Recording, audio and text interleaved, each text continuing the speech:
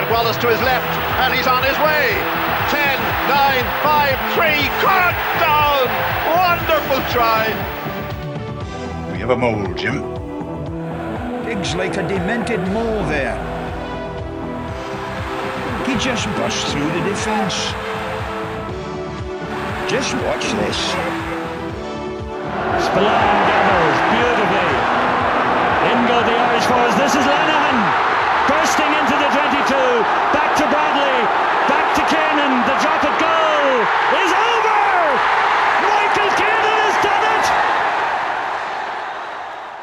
Good evening and welcome to the Molecast. Good evening. Good evening. So Ireland made the big, heavy, jaw-breaking French pack run around all day, keep the ball in play, and they didn't have the legs for it, and they couldn't blast us in the scrum. How do we make sure we do this to every team who's bigger than us? Great question, Andrew. Like, tell me about how do we manage this? How can you turn up the level of ball and play from whatever an average of like 38 minutes last season to 46 minutes in this game? Some of it is down to refereeing, and there's a greater emphasis on just the play being quicker, but that's kind of incidental. Don't kick it out is the first thing, and don't knock it on is the second thing. A flawless handling game.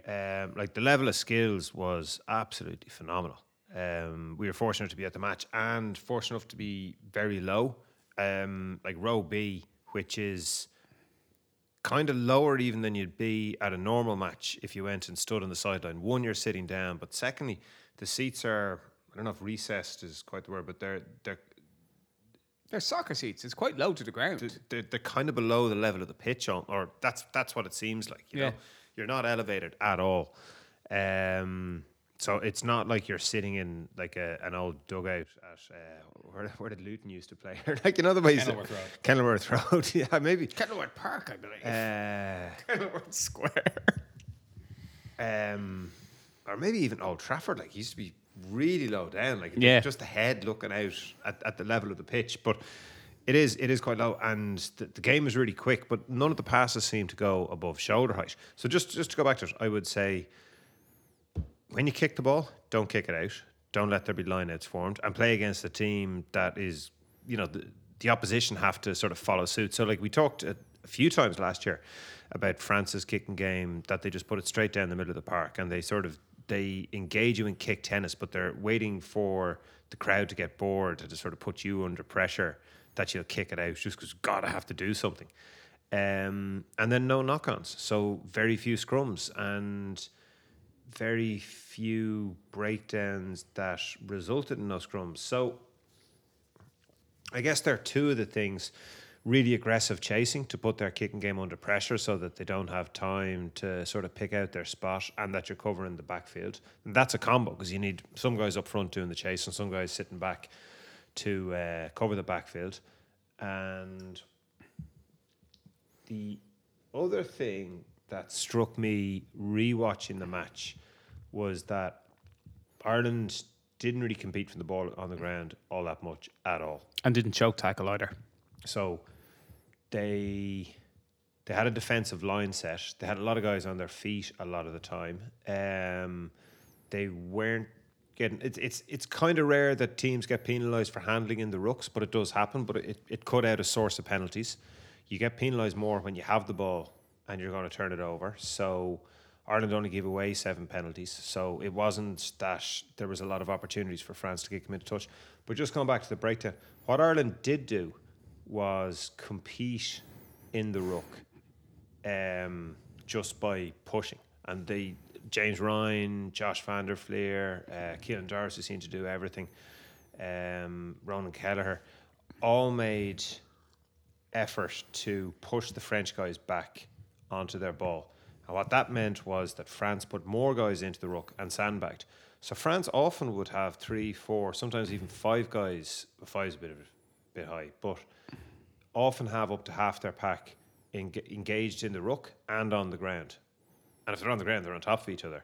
And it seemed to me to be like a tactic, because we played really differently than we played against Wales. So by sort of putting a bit of pressure on DuPont, and a team that probably wanted an opportunity to slow it down. We were going, no, hurry up. And by making them hurry up, they ended up going down to the ground. So whether it was like a conscious tactic to make them go on the ground, or whether that was just an outcome of a decision from us to try to put them under pressure at the ruck by pushing them back, the effect was their forwards had to get up and down more than they would have been expecting to. Yeah, Josh Roddenfleer spoke, I think last year, maybe at the start of this season, about how there was one season where he couldn't buy a penalty at the breakdown for going for jackalings. He said just because I wasn't very good at it. So he started barging the ruck, and that was the phrase he used, was barging it. And he goes, it was just much more effective in terms of slowing their ball down. So I think it is something that's coached. And I think between that and like avoiding scrums through our own excellent handling, but also they committed very few knock-ons, the French, and then we didn't try and choke tackle, because you're going, why? What's the positive about a choke tackling? They get a scrum where they have a huge weight advantage. So I think that we did game plan that particularly well, and then the team is very mentally agile in that they can take on a game plan and a coaching on a week-to-week basis, which is a great strength. Can you tell me a little bit more about how different we played against France than we did against Wales?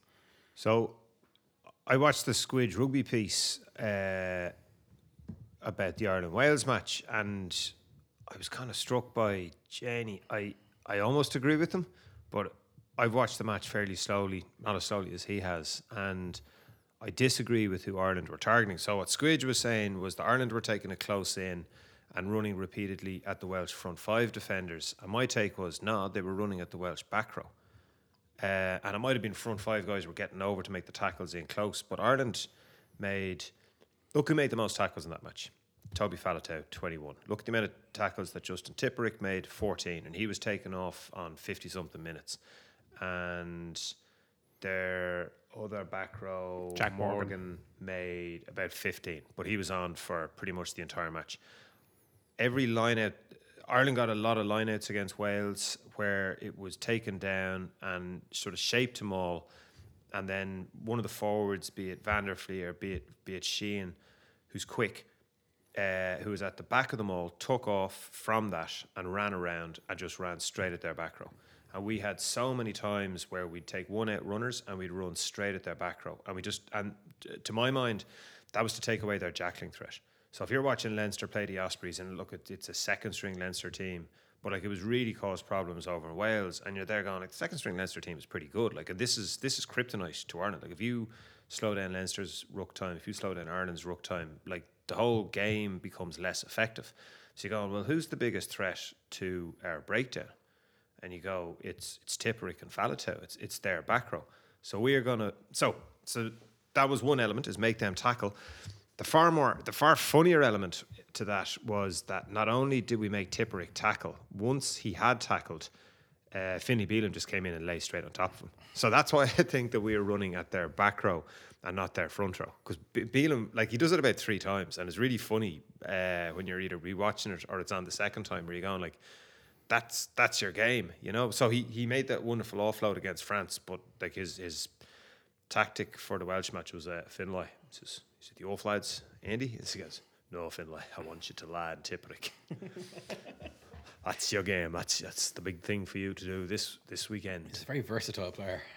He fucking is a versatile So player. against Wales, Ireland attacked with a lot of 1-out ball and ran at their back row. And against France, we didn't play much 1-out stuff at all, bar when we're like 5 meters from their 22. Like we moved the ball, very consciously moved the ball. And even in James Lowe's try, it was a turnover, and we went down the blind side to widen out the entire pitch to the stage where Ringrose's last pass to Lowe is right on the touchline. It's a really long pass from Ringrose. Like, Lowe is purposefully there. We have purposely moved from a little bit, say the 15 of the right-hand side of the pitch, gone down the blind side, all the way over to the right-hand touchline, and we've put our left winger all the way over on the left-hand touchline, which is not an accident. So we consciously played miles wider a week later against France than we did against Wales.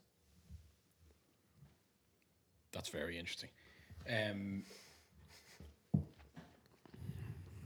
Is fitness something that we can safely say Ireland have more of amongst their first team than France and Wales? Yes. Because in both games there was a late fourth try and just a late period of concerted pressure after a less than steady third quarter. Definitely. At the match, and Carl turned around to me in the last 10 minutes. He just said, he said, shattered in probably less parliamentary language than that. And they absolutely looked it. They looked like every shattered team looked, where they're blowing, they're walking to the breakdown, and they're kind of teapotting. And rewatching the match, that struck. That was definitely a feature, but it wasn't just the first half. It was the last 4 to 5 minutes. Sorry, the second half. It was the last 4 to 5 minutes of the first half. Ireland, which I'd sort of forgotten, because we were at the other end of the ground watching it, so it was kind of difficult to know just how close to the line we were when you're not elevated. And we were held up 4 times, attacking France. Like, we were all over them going into that last 4 or 5 minutes of the first half. So again, like, that would be sort of customary that you go the last 5 minutes of the first half, the last 10 minutes of the second half. That's when you see a team that's fitter. And the other thing is just like Hugo Keenan was magnificent, and the more the game had ball and play time, the more everyone else got tireder, the better and better he looked. Because like, fitness is his best thing. He'll make breaks after an hour that he wouldn't make after the first 5 minutes, because his fitness is high and he hasn't fatigued as much, and he's playing against guys who have fatigued but who are as fast or faster than him at the beginning of the match. All the best stuff that France did seemed to come, well, from Dumaurier, Dupont and Penaud. It was much more broken than it usually is for France, and much I guess we took away the set piece by not having any. But I don't know. How did you think France played? I find it hard to sort of analyse how France played without saying that, like, I enjoyed the match so much and I thought they played a big part in it. It's sort of, I was at the match and then I watched it again, and I was really concentrating on how well Ireland played. And France, to me, when their journalists were interviewing some of their players afterwards, and for example, Jelonch said, we got beaten today by a better team. There's no need to throw out the dishwater with the baby. That, a lot of the things that they've done are right, and they didn't think they played badly, and I don't think they played badly either. I felt that they ran more from their own half than I expected them to. They've been so disciplined with kicking down the middle for 3 years. They were really, like, the last time I remember do you remember Johnny Wilkinson kicked down the middle for the Lions in 2005 all the time? And I hadn't seen a team do that until 3 years ago as much as France have done it. But they attacked now. They had an unbelievable try. Penaud's try was sensational. That could have, and it was the sort of unstructured rugby that could have happened in any game of rugby in the history of the Five Nations. It was just blinding French attacking rugby with a classic. His support line of being directly behind Jelonch is so French. Jelonch's pass is almost directly towards his own dead ball line. That blind pass he threw to Penaud. And then Penaud just sort of running out of the clutches of other players. It looked like it happened in the 80s. It was sensational. Their game plan, I felt, was, I don't know if they set out to play Ireland in a different manner or not, but I felt that they looked more unstructured than they have in a long time under Galtier. So I was I didn't think they played badly. And the other thing which struck me, I'm sure we'll talk about it more, is like how good Dupont is and how amazingly well he plays when the field is broken, aside from his excellent basics when in sort of regular play, his really good kicking game, his tackling, which is amazing, and then his lovely passing. Like, what, that guy's the best scrum half I've ever seen. I made notes after the match last year, and what I said summary-wise was France extremely physical. Dupont, Ntamack and Peno are the piano players. Jaminet kicks the points. Waukee wins the lineouts. France comfortable without the ball. Ireland unable to sustain pressure with ball in hand against France. Very little deception and few decoys. France run at Carberry a lot. Ryan very physical for the second week in a row. So, look, you know, sub in Dumouriez for, was it Dumouriez? For Daphne du Maurier. Yeah, correct, I keep on having that. Demontier for Ntamack. And you still have, but like we've said that repeatedly about France, that those three guys make them tick, and everybody else is kind of their supporting cast. And that they focus on place kicking, that we didn't give them very many lineouts. And I think the fact that they're comfortable without the ball was, there's a big emphasis on Sean Edwards, full stop, as there often is with the team that he's coaching, that they're happy to defend. And Wales were Wales were like that as well. Like Wales were like that against England. They were just happy to defend and soak up pressure. And you know, is France's structured attack as good as it could be with the players that they have? I don't know if it gets enough bandwidth or attention or concentration, given that defence seems to win out for them. But Ireland have got much better. So that comment about Ireland unable to sustain pressure with ball in hand against France, very little deception and few decoys. Whereas this match, Ireland are really well coached. Ireland know what they're doing in different parts of the pitch. Their structure is so flexible that it allows for different things to be done. Even off restarts, like McCluskey, France kicked a lot to McCluskey. McCluskey sort of trucks it up. He gets tackled. We give it to Sexton. Sexton feeds it to Byrne. And oftentimes Byrne just runs and takes a ruck, and we get it into the middle of the pitch, widen out the angle and kick. But at one stage, Byrne threw it out the back for James Lowe, who'd tripped over somebody, and the ball went to ground, and we had to scramble and pick it up again. But it was evidence that even for a team that doesn't want to play that much in its own half against France, we're prepared to move it. So that side of our game has really improved. The other thing is that I remember being spitting at that match about how crap Carberry was. So like that sort of very little deception and few decoys. Like I don't think he had organised anything around him whatsoever. And like what's different is that he's been dropped from the matchday squad. We talked about that. I remember quite clearly talking about that afterwards and looking at the effect that had on the backside side of him, because we played Wales the previous week, and we were saying, look how many times Bundyaki got on the ball. It was around, it might have been like 25 or 30, and then, you know, so when Sexton was playing, the whole team was ticking around him, and then when Carberry stepped in for that French game, Carberry tackled well in that game, I remember, actually, and kicked goals. He got a lot of opportunity. They ran at him all day, yeah. Yeah, but our backline attack was just like, this is just not working in any way to the same capabilities that I had the previous weekend.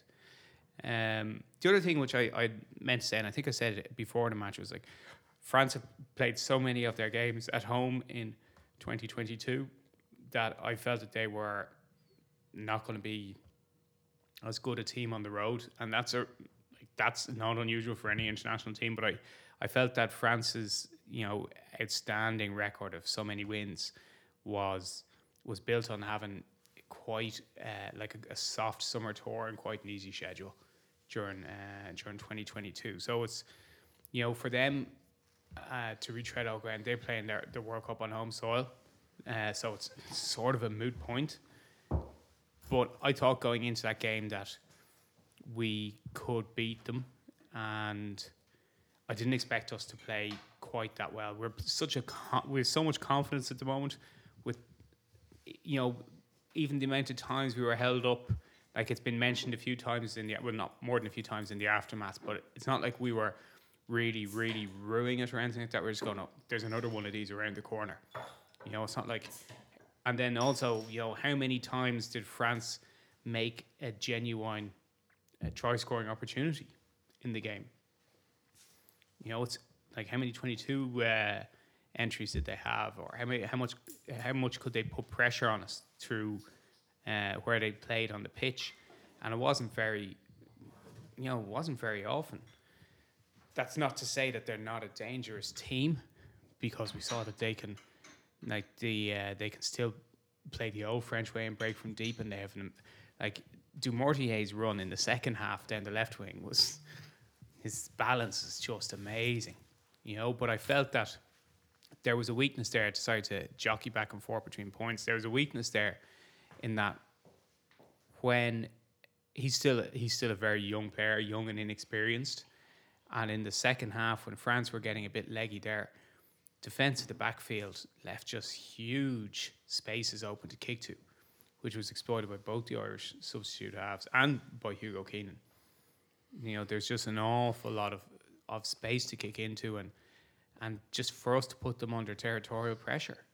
Like, the last 20 minutes was played in the 22 in front of us. Yeah, that was one of the points. So I suppose you just made it, but France went with the 6-2 split. So once they took off Ramos and put on Jaminet, you're kind of wondering why. Like, do they, if that's your plan,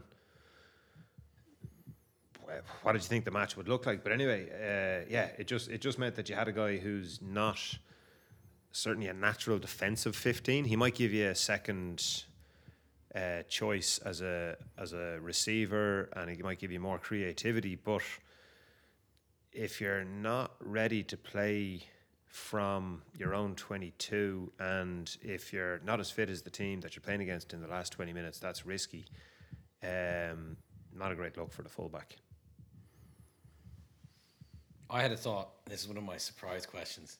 And it's more of a thought, and it might not even be a question. It's more of a statement. 4 points. I was thinking about the conversation that's constantly had about Roman Ntamack, and your the way you said he's very disciplined and he keeps on kicking it down the middle when perhaps people don't expect him to. Like, he has the best pedigree. Like, his dad was an incredibly handsome, stylish French winger from the heyday of stylish French wingers in the 90s. But Roman Ntamack for France just boots the ball all day, and they have a bruiser pack. They love set pieces, and they love kicking their penalty goals, and they have lightning fast wings. Why? That's how England should play all the time, except minus all the sexy. And it's roughly the same kind of rugby. The France team, I think Galtier is extremely pragmatic, and he knows he's got a couple of gems. He said 3 piano players and 12 piano carriers in that team, but they're very. He has a kind of brief to win the World Cup, and it's almost like it's Jacques Chirac's not the president. What's his name? That little fella everyone hates. Sarkozy's The third one. Yeah. No. Macron. Macron. Yeah. Monsieur Macron. Everyone hates him. You got voted back in. It seems like everyone hates him in France anyway. And it's you know, we need our most heavily spectacled technocrat in here to no more of your fucking around with these crazy coaches who get fired by their own squad halfway through a tournament. I just think they're Le pragmatisme. Yeah. And I think prosaic is too loaded, but they're extremely pragmatic. That team, they love kicking points. They love their. I mean, maybe I'm doing Roman Ntamack a disservice, but I just think they're, like you said, they don't have to have good away form because all their important matches from here on in are at home. Yeah, well, I think Ntamack, I never expect him to be as disciplined as he is. Like, when he plays for Toulouse, he plays differently.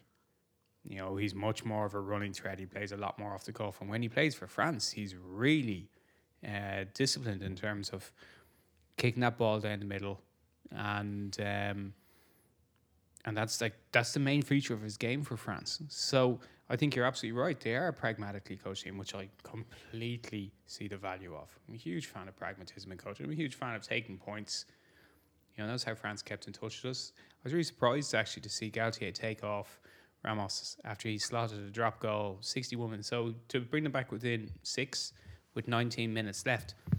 And he immediately whipped him off after that. In one of those, like, why would you take your goal kicker off after 61 minutes?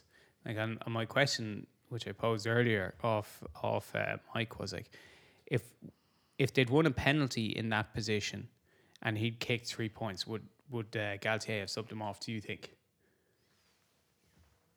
No, but he might have been going to take, because Jaminet's a good kicker.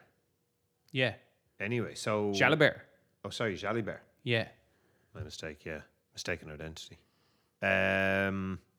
No, you wouldn't take him off. And France were choosing to kick at the posts from the penalties. So I thought it was funny, because I thought that was quite a good decision to get, like, they weren't really banging on the door. They were stuck around 35 metres out in the middle of the pitch, not going anywhere. And he took a snap drop goal. And I thought, like, there's plenty of time left. This isn't like a position where, you've only, 3 minutes left and you're settling for a losing bonus point. It's just getting yourself back in touch. So I think there's a few more questions around France after that game than there have been. They'd been very fated. And one of my friends was in touch with me before the game saying, "Oh, you're more negative in France than most people." And I said, "I don't think I am that negative. I think that that was me being pragmatic." Okay, one of the things that is frequently touted on the internet by watchers of rugby is the idea that the Italian game is a chance to hand out caps like confetti and, like, so should someone start the Italian game, as in, like, it's the dud of them. When Debutante's ball. Yeah, when there's a potential Grand Slam on the cards, having beaten won in a tough away game and then won against the Grand Slam champions. My point, and it's not really a question again, but I'll just ask you to talk Get about it out there. People. Much is made of they need to give people opportunities. They need to give players like Ross Byrne opportunities to start, or Craig Casey, or such and such. These are the opportunities. The games where they come in to cover someone from injury, they are the opportunities. It's not like you have to manufacture the opportunities. The opportunities come along, and Farrell is asking these players to be ready when they come along, and that's what is one of the impressive things about the brilliant Irish performance is the number of players who took their opportunities. Oh, I agree. Yeah, absolutely agree with you. It's up to, like, a lot of people just get bored with selection and they want to see change for change's sake, or they want to see changes to include players that they like. That's grand. Everyone has an opinion and are entitled to air it, but, like, the job of the international coach is win today and win tomorrow. You have to win all your matches, because once you don't win a match, you get fucking far more questions raised than is of any benefit to you. So injury has been a big selector for Farrell this term out. The main ones being Finlay Bealham replacing Tyke Furlong and Conor Murray replacing Jameson Gibson Park. But there have been others. Like, he's made some decisions himself. I'm not saying he's abdicated responsibilities, throwing his hands up to the sky. He made the choice to go with McCloskey over Aki, and he made the choice to go with Ross Byrne over Joey Carbery. Those are, relatively big decisions. Certainly Ross Byrne over Joey Carbery that's a significant change. Carbery had been the second choice Irish out half for 5 years essentially. But the huge positive, and we would have been fucked if it was a negative, it has been Finlay Bealham getting out there. Up to this point, up to this championship, he'd never started a Six Nations games. He'd played in 4 games against the All Blacks. He'd won 4 games against the All Blacks off the bench, but he hadn't started in the Six Nations. He's now started 2 matches, including 1 game against the French, who would be one of the heaviest packs and biggest scrummaging packs in the world game, and he stood up really well. Now, if he hadn't stood up well, like, there'd be we'd be in trouble because we're not loaded down with other options. Tom O'Toole came on and did extremely well, carrying the ball and showing great energy, which is his best thing. Like his scrummaging is like Marty Moore's the scrummager in Ulster and Tom O'Toole is the carrier. That's what it is. But with regards to the Italian game, no, like Farrell's job is just to win all the games, especially with a Grand Slam on the line. So the team is playing really well, and like it's like when if like when you're playing rugby, you want to play with the same players a lot if you're winning. A team is more than just a selection of players. There's a sort of there's a psychological tie and there's a friendship bonds and everything like that. But it is about a team ethos of doing things in the particular moment. And when they're successful together, you just try and keep that team together. The other thing I'd say to bear in mind is that the World Cup squad, because it comes up a lot, is only 33 players. So that's a match day 23 plus 10 players. So bearing in mind the match day 23 against France, and you could add in injured players like Cian Healy, Dan Sheehan, Tyke Furlong, Jameson Gibson Park, Robbie Henshaw, and then you're going, like, I'm only looking for 5 more players. So like the net has been sort of thrown wide in previous seasons, and now it's about narrowing the net. And one of the features of Farrell's regime is that I think he's a very good selector, and he's not afraid to make decisions, but he's quite a, I don't know what you might say. He doesn't make experiments with guys out of positions. He tends to just play players in his best position, and I think to that the difference between maybe him at the beginning and not too long into his regime was Hugo Keenan, because he played Larmer and he played Stockdale at fullback when he first started off. Neither of them are fullbacks, and it was a question of, can we experiment and make him into a fullback by, if we put him at fullback, can we make him a fullback?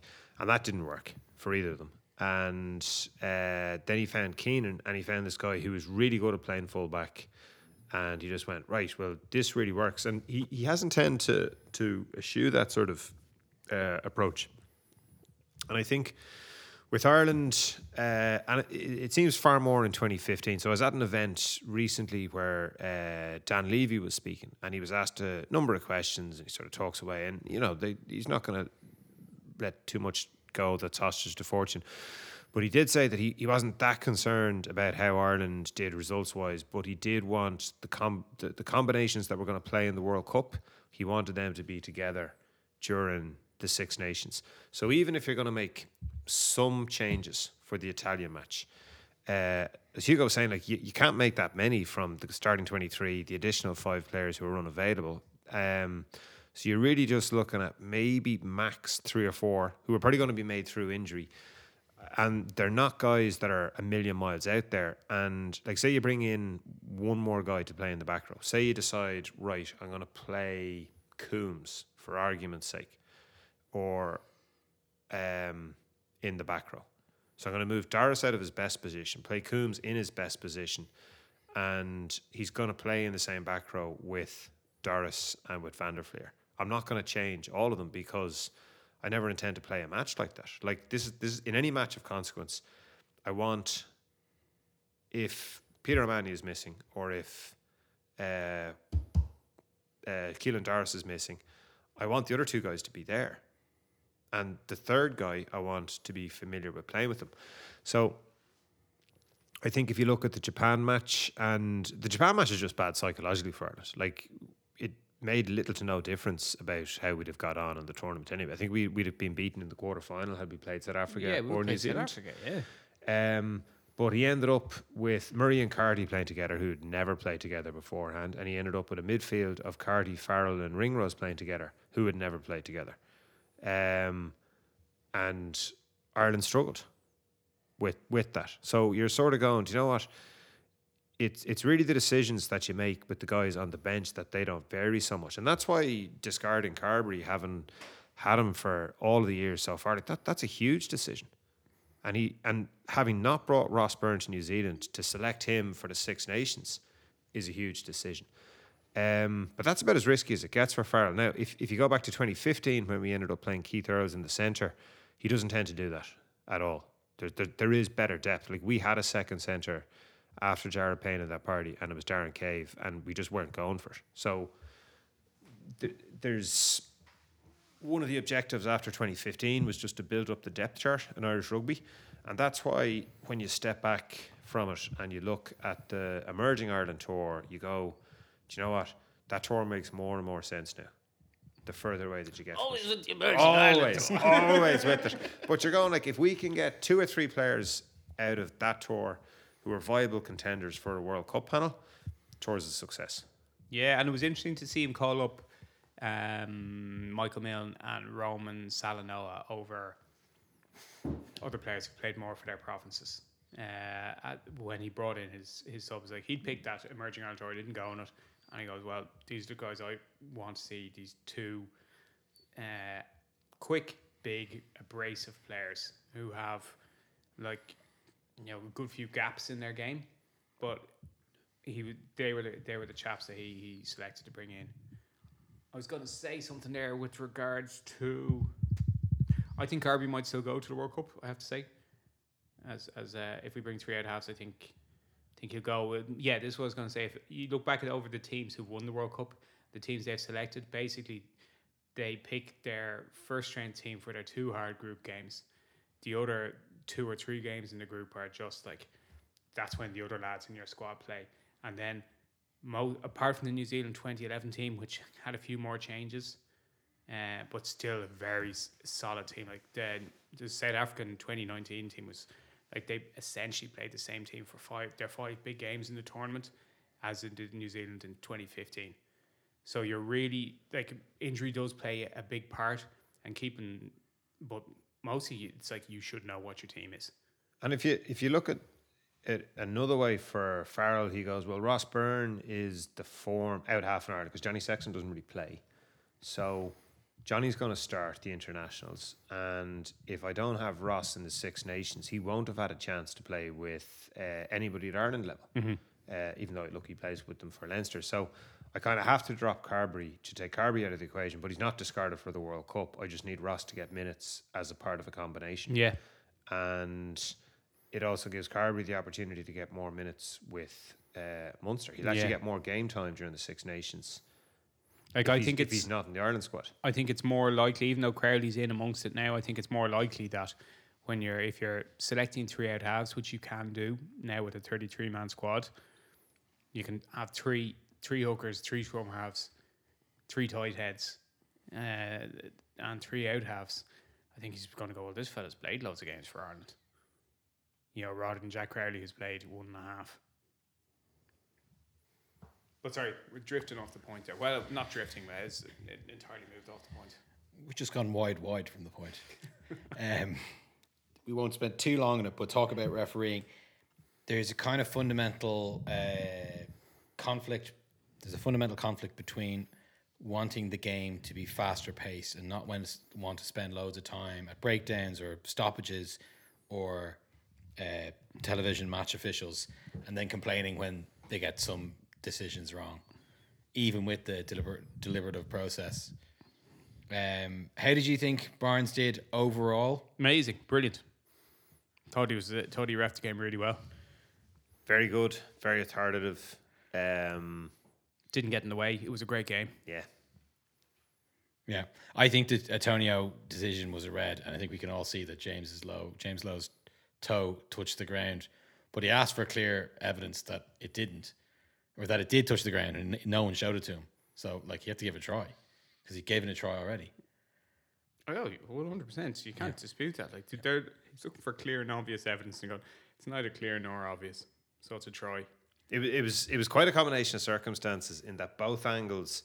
In one angle, his foot was behind. It was obscured by the corner flag when it was touching the ground, and in the other angle, It was there just was out of the shot. somebody stood up. Yeah. There was something over the camera, like Chant on a grassy knoll. or like the cameraman had left his coat there or something. But again, his foot was obscured when it was in And it touch was a from the camera shot, real and like brush of a few blades of grass. it was a brush, and like one of the things, even when you're watching it in slow motion, you can see the shadow of his foot on the ground. So it is like the appearance is there of his boot being off the grass all the way through, and c'est la vie. And the Antonio one, like we were a long way from it live, like pretty much, I wouldn't say as far as you could be, but almost as far as you can be.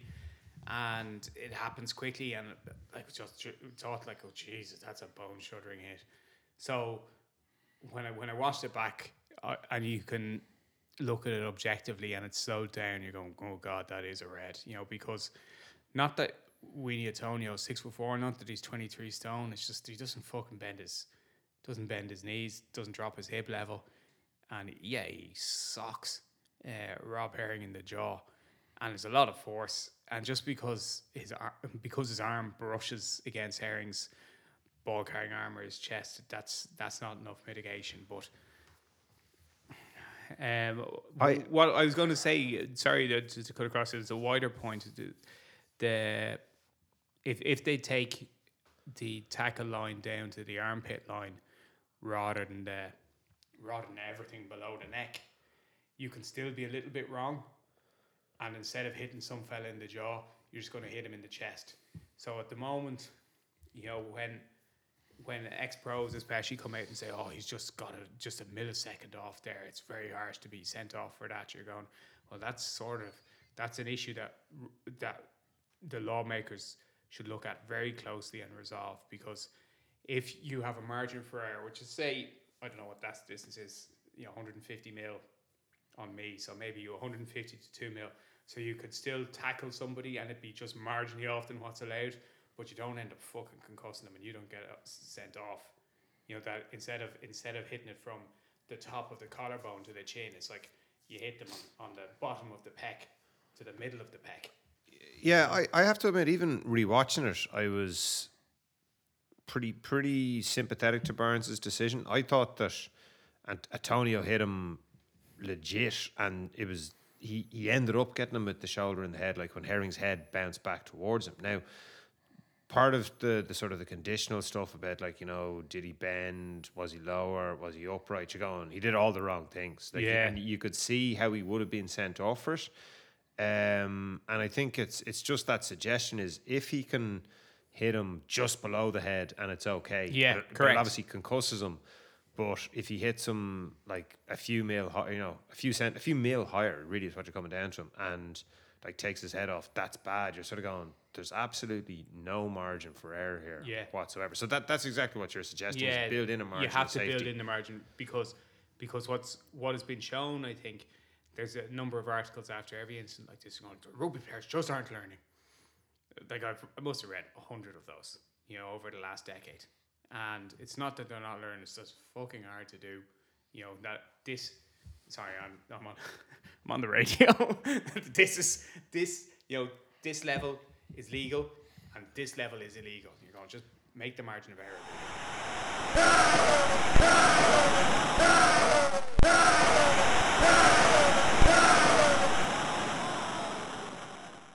I thought Conor Murray. I was talking about it with a mate of mine from Munster the other day, and we were both just saying, like, Conor Murray played with such heart in that game. You could see that he was huge, like staggeringly motivated to try and get over the line.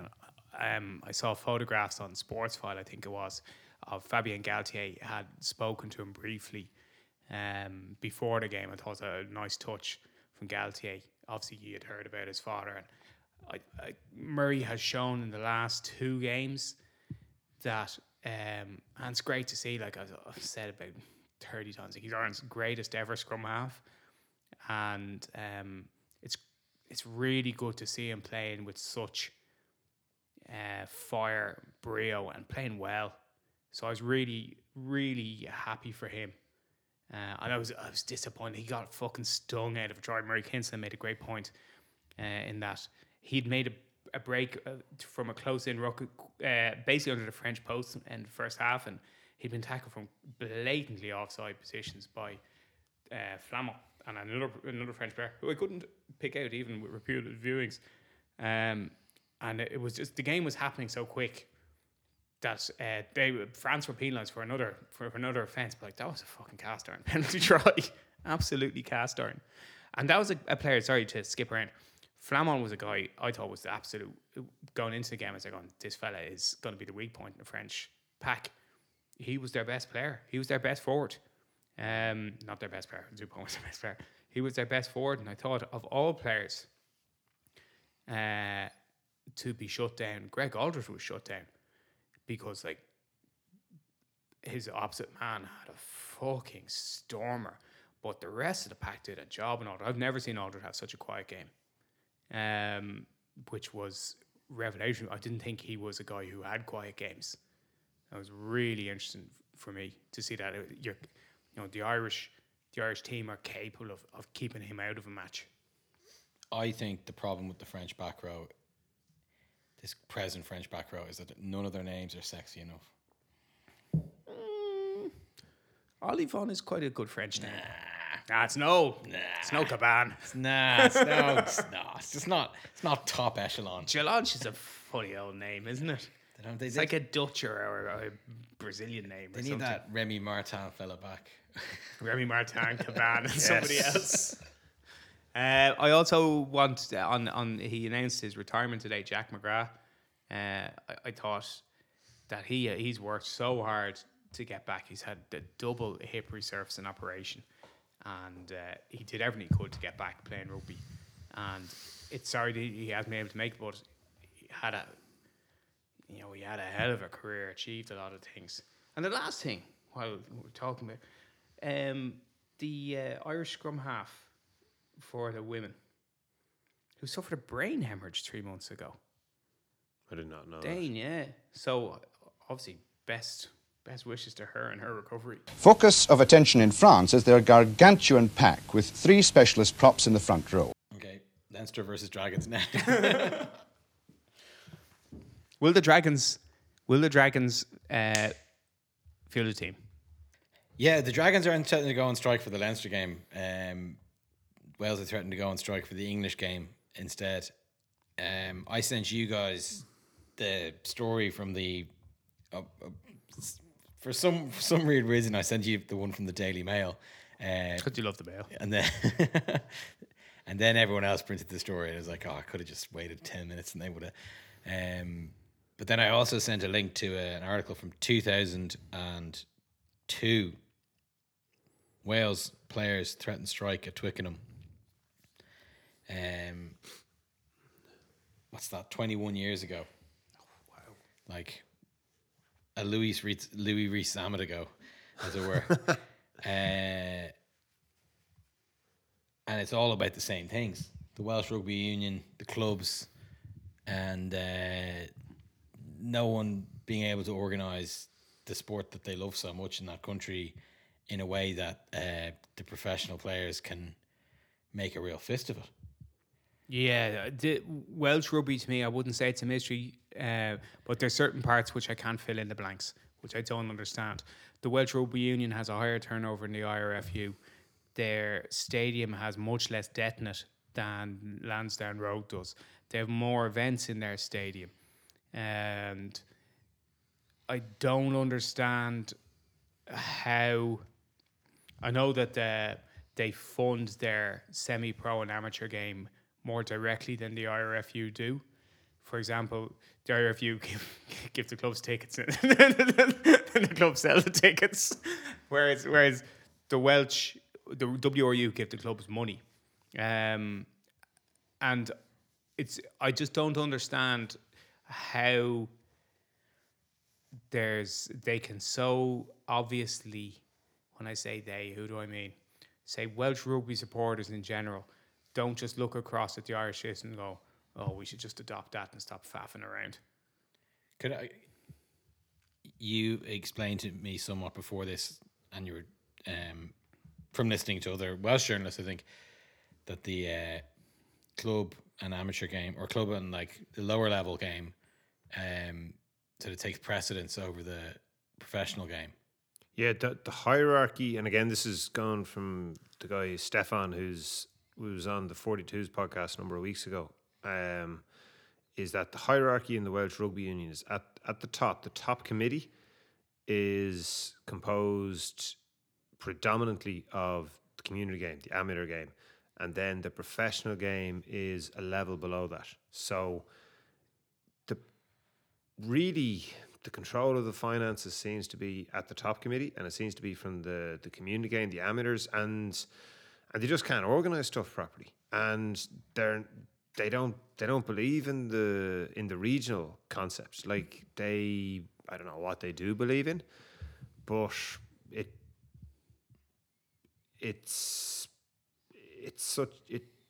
really poorly serves their pro game and their pro players.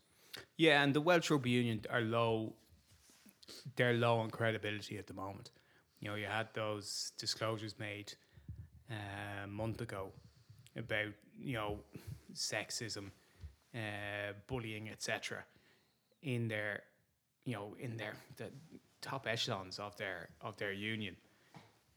So it's not as though that they are this higher-minded group who are all for the Corinthian atmosphere, community. Rugby is a community tool. It's like, these lads seem like tools, and they're doing a fucking bad job of running the game as well. So I don't know how it's going to pan out. I don't think that the Welsh players are going to not show up against England or take the field and then walk off it. I just don't see that happening, but I don't see how it gets resolved either.